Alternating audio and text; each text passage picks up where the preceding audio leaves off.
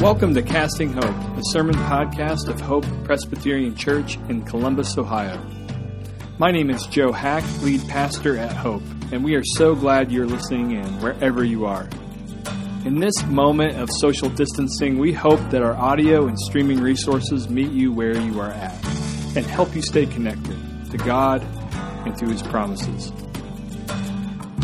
So today is the first Sunday of Advent. There are 4 Sundays of Advent, and this is the first.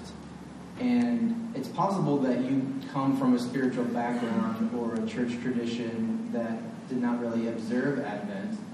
And so it's worth taking a moment to explain what we mean when we talk about Advent. Advent is a season that we love to celebrate here at Hope. And so it's good to make sure we understand what we're talking about when we talk about celebrating Advent. Advent comes from the Latin root adventus, which means coming or arrival. And it is a season in which we sort of prepare to celebrate Jesus' birth on Christmas morning. But at the risk of sounding a little bit like Charlie Brown in his Christmas special, the Advent season is done a little bit differently than the way our culture tends to celebrate and prepare for Christmas morning. And part of that is because we recognize that we are actually living between the Advents.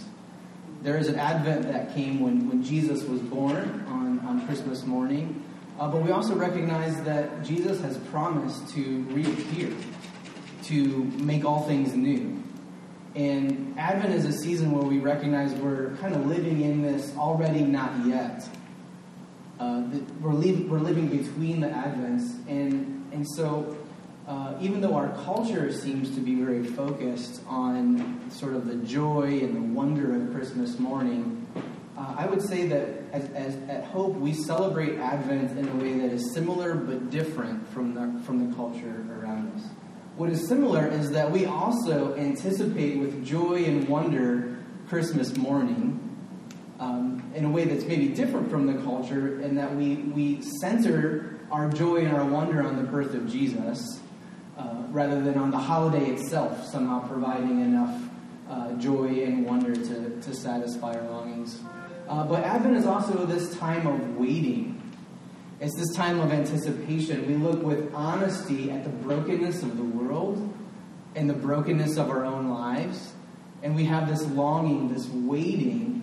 We contemplate what is broken in the world, and we become aware of our longings for God's final and ultimate restoration of all things. And so there's sobriety also in the Advent season that makes us distinct a little bit from the culture around us. So we live between the Advents, and that's sort of a posture of how we approach the Advent season. To kick off our Advent series, we are focusing on a text from the Gospel of John, chapter 1, verse 14. And this is a really significant verse in the New Testament. And there's one New Testament scholar who says that John 1:14 is actually the central key verse of the entire Gospel of John. That the rest of the Gospel of John actually elaborates on what it means that the Word has become flesh. And so that's what we're going to ponder this morning from John 1:14. But before we do that, let me pray. May the words of my mouth and may the meditations of all of our hearts be pleasing to you, our rock and our Redeemer. Amen. Okay, so let's read John chapter 1, verse 14. It says, "And the Word became flesh and dwelt among us, and we have seen His glory. Glory as the only Son from the Father, full of grace and truth." When I was a boy growing up in Northwest Ohio, I had a neighbor who had a son who was 3 or 4 years older than me. And I can remember looking out in my backyard, there was a field behind my backyard where this neighbor, his name was Jeff, would bring his friends, who were all also about 3 or 4 years older than me, and they would have these football games in the backyard. Now, I loved to play football growing up, and I idolized a lot of these guys from our community who would play football kind of right outside my back window. And so I got up enough courage one day to go out and to play with these guys, to try to play with these guys. And, you know, it went as you might imagine in some ways. These are kids who are 3 or 4 years older than me. They see me coming out wanting to try to play, and you know, there's a few kids from the neighborhood who are like, you know, go away. Like, you're too small, you're too young. This game is not for you. But my neighbor Jeff saw me. And my neighbor Jeff knew who I was, and my neighbor Jeff believed in me. And he actually told the rest of the guys in the group, no, you should let Aaron, we're going to let Aaron play in this game, you'll see. And so they let me play in the football game, and just gave me the chance to be with them and to play with them. And I still remember after the game, Jeff coming over to me and actually encouraging me about how I had played in the game. He noticed me, he noticed how I played, he found things about how I played with these older guys, and he encouraged me. And Jeff was the kind of neighbor for me. I didn't have an older brother growing up, but he was the kind of neighbor to me that was an older brother. He was the kind of neighbor that among all of these kids in my neighborhood, he was the kind of neighbor who I knew cared about me, and I knew he would stick up for me. Jeff was the kind of neighbor who brought a sense of security and stability. He instilled courage in me to be with kids who were not as kind, not as friendly, not as gracious as he was with me. He was a crucial neighbor in my upbringing years. But I can also remember the day that I saw the moving vans out front of Jeff's house. And I can remember just this feeling, even though he was just moving across town, I felt this sense of loss. What would this mean for my growing up years? And, you know, I still wanted to hold out hope that there would be another family that would move in that might have a child who was similar to Jeff, but it turned out not to be. As nice as the adults were that moved into that were my new neighbors, they didn't have any kids, and there was no one like Jeff to neighbor me like Jeff had. And so even today, in the neighborhood that we live in, it's a pretty transient neighborhood. It is not an uncommon sight to see a moving van on our street. And sometimes that can feel really sad, because sometimes the people that are moving are people we've invested a lot of time and energy trying to get to know and to build a relationship with. It can feel like a loss of a connection. And I still hold out hope sometimes that the people moving in might be people that I can build this connection with and I can live life with in the same way that the neighbors were that had just moved out. But it's not always that way. And so I wonder what it's like for you this morning, if you think about it. What feelings go on inside of you when you see that moving truck, those moving vans on your street? What's that like for you? My hunch is that some of you might feel similarly, that maybe some of the folks moving out are people you build a relationship with, and so there's sadness and loss. My hunch also is that for some of us, it might be that there's not a lot of conscious thoughts even that go through our minds when we see the moving vans. Maybe some of us are so used to seeing them that we're almost callous to new people moving into the neighborhood. Maybe we're so used to being feet away from neighbors and not even knowing their names that it hardly even registers on our radar that these moving vans have come down the street and that new neighbors are moving in. And what John is doing in this text this morning is he is making the claim, he's making the argument that the God of the universe has moved in as our neighbor. What would it feel like if the God of the universe moved in next door? In some ways, that's what John is pondering with us this morning. And so if we're going to think about what it means that the Word became flesh and dwelt among us, we would do well to remember what John is talking about when he's using this word. So we're going to actually go back to the beginning of John's prologue to the gospel and just take a moment to try to bring clarity of what John is talking about when he's talking about the Word. So listen to John 1, verse 1. We'll just read the first 4 verses of the Gospel of John.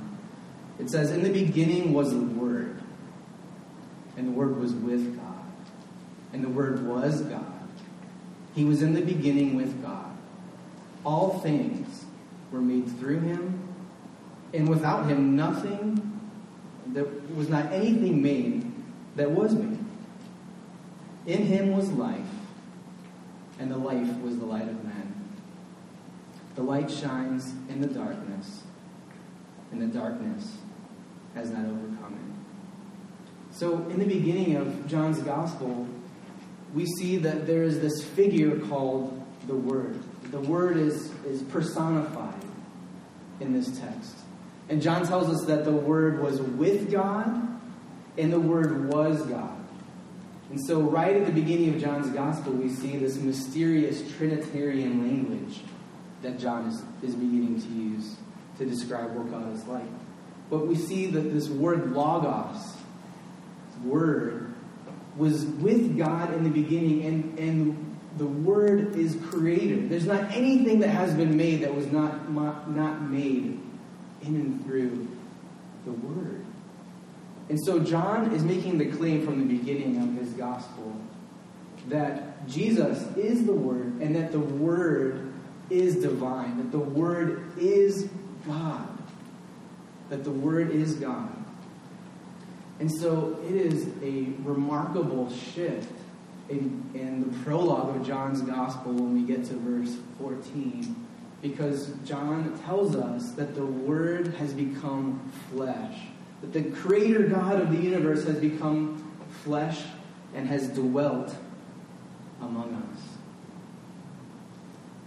It is important to take a step back and think about this word dwelt, because the word dwelt could also be translated as tabernacle. So another way to read this text is to hear John say, the Word has become flesh and has tabernacled among us. Now, if you are familiar at all with the Old Testament, you know that the tabernacle is an image that holds incredible significance for the people of God, for the people of Israel. We first find the tabernacle in the book of Exodus, and in that story, if you recall, the people of God had been enslaved in Egypt for many, many years. And they were enslaved, they were abused, they were taken advantage of, they were suffering. But God heard their cry, and He raised up Moses, and He saved them from Egypt. And He brought them into the promised land. But He didn't just leave them there to fend for themselves. Because when you come out of slavery, when you come out of abuse, when you have come out of being used, when you've been in a situation where you've lost human dignity, you don't know what it's like to be a valuable and dignified human being because you've been a slave for your entire existence. That's disorienting to be free. Ancient Israel didn't know their up from their down, their right from their left. They were disoriented. They didn't know how to live in freedom. And of course, this is much of the reason that God gives them the law, but He doesn't just give them the law and give them rules and say, this is how you should live your life. But He says, I will live with you. Listen to what God says in Exodus 25, verse 8. He says, then have them make a sanctuary for me, and I will dwell among them. And so as Israel emerges from slavery into the promised land, they're disoriented. God says, yes, I'm present everywhere, but I want you to know, Israel, that I am present with you in a very special way. So that when you feel disoriented, when you feel lost, all you need to do is to look at the tabernacle and to know that the one who saved you from slavery in Egypt is the one who is dwelling and living in your midst right now. So it is okay.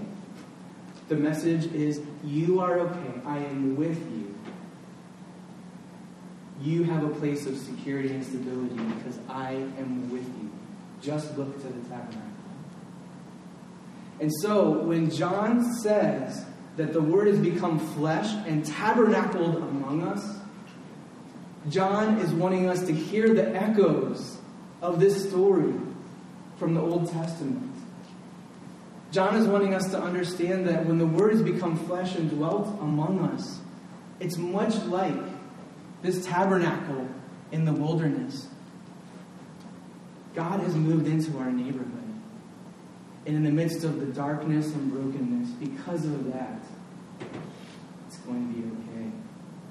I want to share how Eugene Peterson paraphrases these first phrases of this verse. He says, "The Word became flesh and blood and moved into our neighborhood."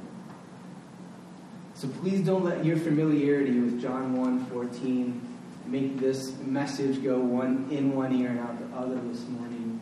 Because what John is saying to us today is that, do you know that the Creator God of the universe has moved next door? He's moved next door. He's moved into your neighborhood. That's a profound truth.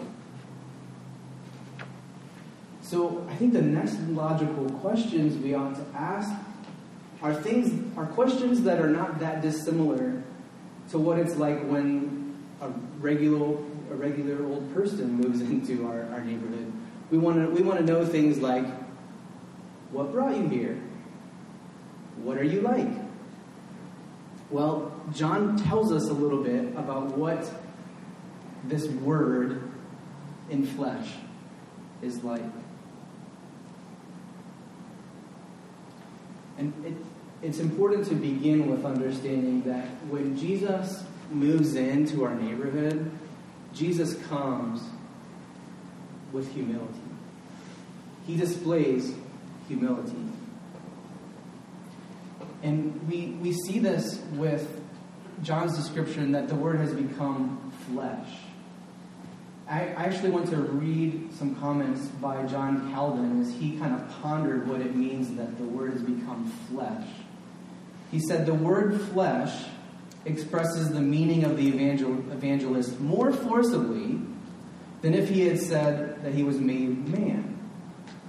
He intended to show to what a mean and despicable condition the Son of God, on our account, descended from the height of his heavenly glory. So what Calvin is saying here is that it means more than just Jesus came in human form, but the word flesh is significant here. Calvin goes on later to say that when you look at the Old Testament and the way the Old Testament uses the term flesh, usually that highlights the weakness or the frailty of the human being. He parallels that with things like the flowers of the fields fading. So when Jesus becomes flesh, what John is doing is he's highlighting the distance of this descension. This glorious Creator God descended so much that he took on human flesh. He took on creation upon himself. He became like us. You know, I was thinking, what would it be like to have someone really prominent, really powerful, maybe really wealthy, move in next door into my neighborhood? Well, if that were to happen, I would expect that this person, let's say someone like Elon Musk, I would expect this person to look at my neighbor's house that they just bought and get crews to knock it down and to build a huge new plush mansion, probably with some high walls and a gate, and probably this would represent so much of this noble person's power and prestige and place and the distance they would want to create between me and them. But what John is getting at here is that's not how God comes to us. He comes in flesh. When God moves into the neighborhood, it's as though he looks at our neighbor's house and says, I like it the way it is. I like it the way it is. I'm not going to do anything to it because I want to live like you live. I want to live in this neighborhood with you. I want to be with you and live like you live. That's so much of the feeling of what it means that Jesus has become flesh, that God has become flesh. And what it highlights is the humility of God in Jesus. I think something else we see about the Word become flesh is we see that he is still glorious. We might think that the glorious Creator God, if he becomes human, that his glory is now hidden, that we are unable to see his glory. But John says, no. When God becomes flesh, we actually see God's glory displayed in Jesus. And what is he like? John says that the Word is full of grace and truth. Jesus is full of grace and truth. Now, when I think of grace and truth, I might have a tendency to see grace and truth almost as sort of opposites that Jesus brings together.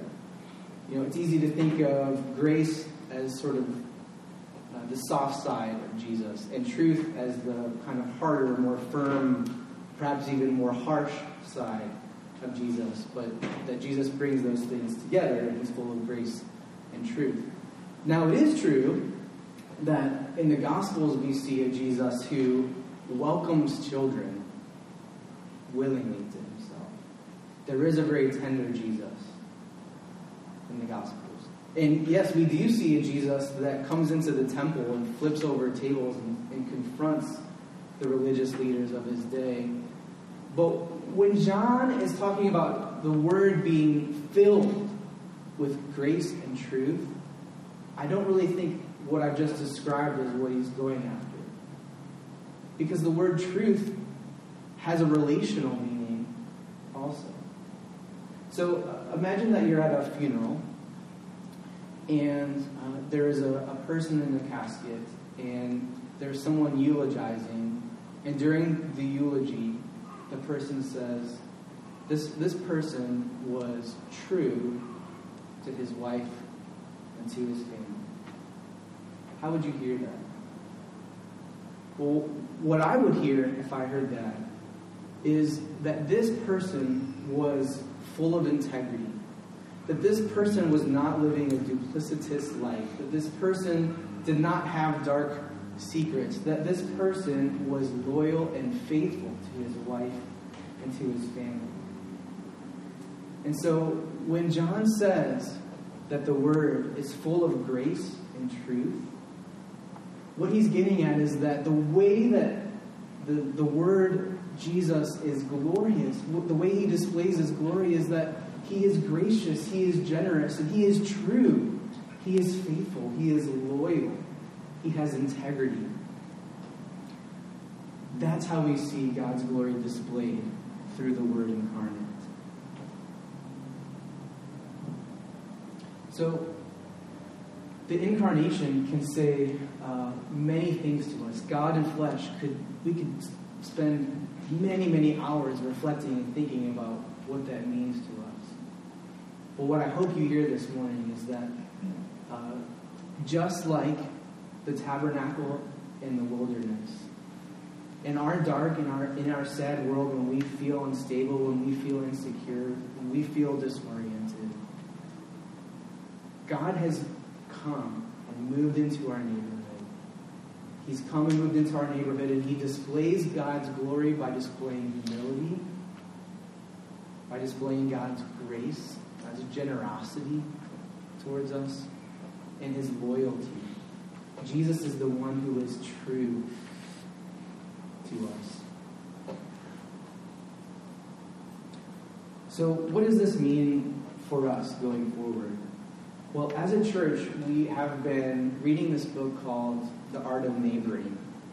And the reason we've been reading this book in our home groups and having discussions about the content of this book is because we value something that we're calling redemptive hospitality. We want to be the kind of people that display what Jesus' hospitality looks like. Of course, this side of heaven, we cannot do that imperfectly, but we want to grow. We want to seek to be the kind of people that reflect God's hospitality to the people around us, including our neighbors. And so that's why we've been talking about this book called The Art of Neighboring. And the reason I think this passage is so significant for us is not just because it's related to the Advent season, but because this text really is the foundation for our neighboring. We are able to neighbor well because God has been a good neighbor to us. We are able to neighbor well because God promises to us that in Revelation 21, when the New Jerusalem comes down from heaven, that our eternal destiny is to be God's neighbor. Part of the picture of the new heavens and the new earth is that God has promised that we will be his neighbor in the new city of Jerusalem forever. And so the incarnation in some ways is just sort of a deposit. It's this promise displaying a glimpse of what our eternal destiny will be for those of us who are united to Jesus in faith. And so because we have this security and this stability, we can reflect what God is like to our neighbors. We can do our best to receive the humility of Jesus and look for ways to serve our neighbors. Because God has been gracious and generous with us, we can look for ways to give with our neighbors.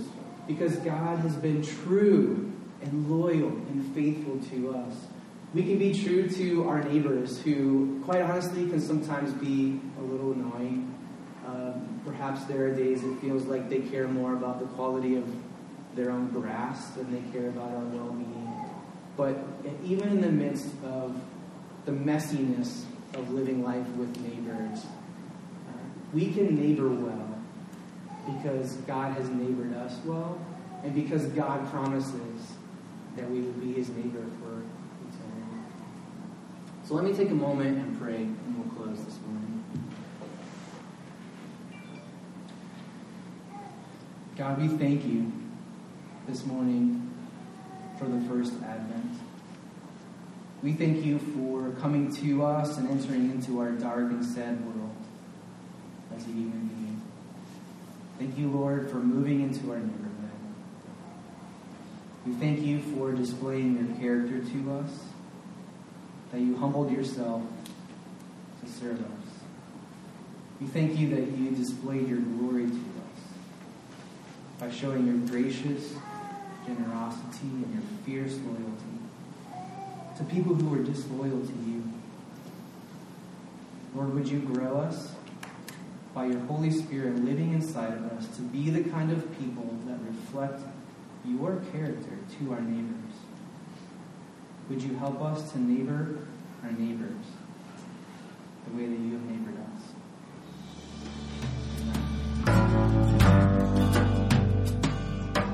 Thanks for tuning in. For more information about our church and for more resources like this, visit our website at hopechurchcolumbus.org.